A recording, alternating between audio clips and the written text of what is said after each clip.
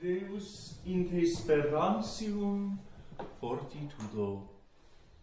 O God, the strength of all that hope in thee. In the name of the Father, and of the Son, and of the Holy Ghost. Amen.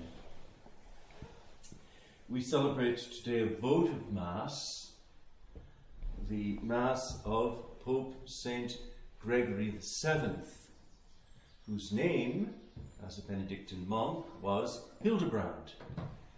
And today is the transferred onomastico of our brother Hildebrand. It's his name day. The feast of Pope St. Gregory VII, Hildebrand, fell within the octave of Pentecost, and the Holy Ghost trumps the Pope. And so we kept the octave of Pentecost and transferred to today our celebration of Pope St. Gregory VII. Pope St. Gregory VII had a remarkable relationship with the Holy Ghost. More than many other popes, I might say. He is among the popes who were visibly graced by the seven gifts of the Holy Ghost. In fact, there's an antiphon in his office that alludes to this rich anointing of the seven gifts of the Holy Ghost that came upon him. And he was seen celebrating Mass with the Holy Ghost in the form of the dove hovering close to him. The same thing happened with Pope St. Gregory I. Hildebrand, Pope St. Gregory VII, is numbered among those fiery Pentecostal saints. We have a number of them at this time of the church year. We had, of course, St. Philip Neri, the Apostle of Rome. He also had a privileged relationship with the Holy Ghost. St. Philip was often a kind of ball of fire. And in fact, he would give off physical heat. It was the fire of divine love burning in his breast. Pope St. Gregory VII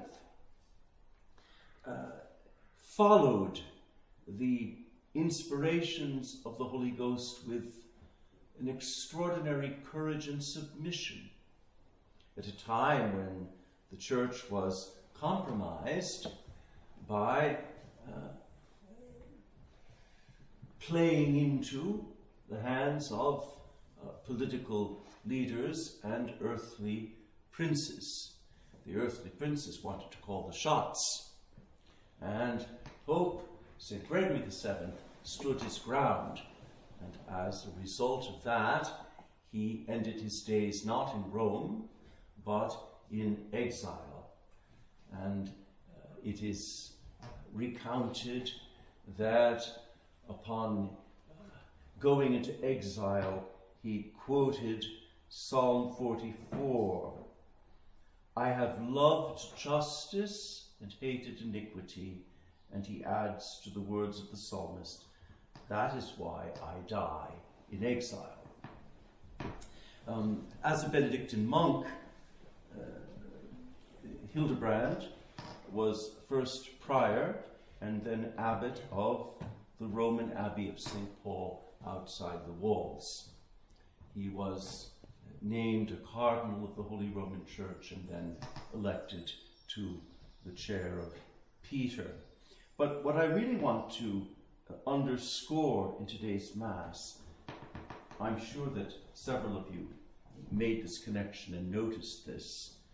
The collect of Pope St. Gregory VII has the same incipit, the same opening words as the collect of the first Sunday after Pentecost. Did you see that? It's quite remarkable. His feast often falls around the time of the first Sunday after Pentecost, which is superseded by the more modern feast of the Most Holy Trinity. but we commemorate nonetheless on Trinity Sunday, the first Sunday after Pentecost, which has a marvelous collect that begins with the words, Deus in te sperantium fortitudo, O God, the strength of those who hope in thee. And how did the collect of Pope St. Gregory the Great begin? With the very same words. O God, the strength of all that put their hope in thee.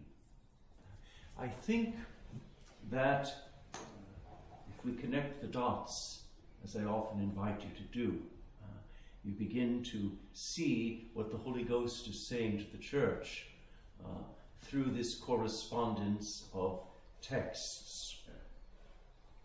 God was in the past and is today and always will be the strength, the fortitude of all who rest their hope in him. And that seems to be at least one of the characteristic graces of Pope St. Gregory VII. He rested his hope, he cast his hope, he put his hope in God, and God responded to that act of abandonment, really, of confidence, by becoming Pope St. Gregory VII's strength in such a way that he really was the rock in the church. And the collect goes on, who for the defense of the liberty of thy church didst fill blessed Gregory, thy confessor and bishop, with the virtue of constancy. Constancy makes a man immovable in the truth, immovable in what is right, unshakable. Constancy is related to our Benedictine vow of stability. The man who rests his hope in God is unshakable. And we see this played out in the life of Pope St. Gregory VII. And for you, dear Brother Hildebrand, you must look to your holy patron and beg God to reproduce in you the virtues that we so admire in him. And the collect goes on, grant that helped by his prayers and example. It's wonderful how the church in the collects for so many saints links up prayers and example. Have you ever noticed that? Eius exemplo et intercessione. By his example and intercession. Why do you think the church links up those two things? I think it is because if we were to look to the saints only for an example, we would, at least I would, quickly become very discouraged. Saying, look at this saint. Look at the virtue he practiced. Look at all he did. Look at the holiness that shines forth from him. What will become of me, miserable wretch that I am? And that could leave a man rather discouraged. And so the church never sets before our eyes only the example of the saint. She gives us the assurance of the saint's intercession. And what does this mean? It means that the saint, whom we so admire, is ready to intercede, to stand before God on our behalf and say to God, look at this poor man. Give him what thou hast given me. And that is what makes holiness possible. We're surrounded by this cloud of witnesses, and they're always interceding for us. They take a lively interest in our lives, in all that befalls us. The saints are kind of on the sidelines, cheering us along. And not only do they cheer us along, they intercede for us efficaciously. They just don't make wishes. They intercede for us efficaciously. And that's why the example of the saints is always coupled with their intercession. Without their intercession, we would quickly fall into discouragement. But the intercession of the saints gives us hope. With their help, we can do the things they did. With their help, we can actually follow in their footsteps. They're interceding for us. They're pleading for us. They are advocates for us. And so, in this collect, we ask through his intercession and example, and then comes the punchline of the collect. There's always a punchline. You have to look for that when you pray a collect. And it is omnia adversantia fortiter. Again, that fortiter and fortitudo occur in this collect. Omnia adversantia fortiter superare.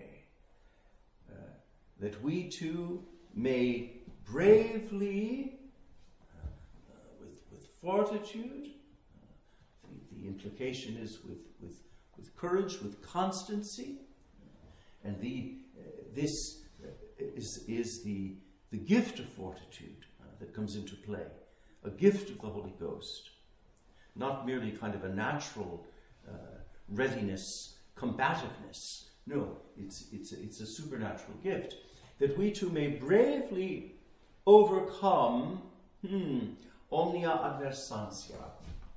And this missal renders it all adversity, but it is all the things that come against us.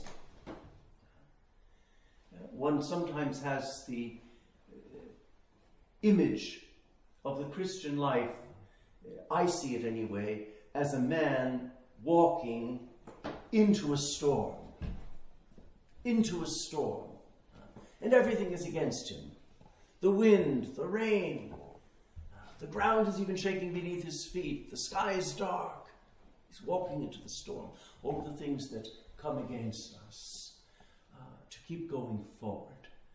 That is the constancy that we see in the life of Pope St. Gregory VII, and the constancy of which we all stand in need.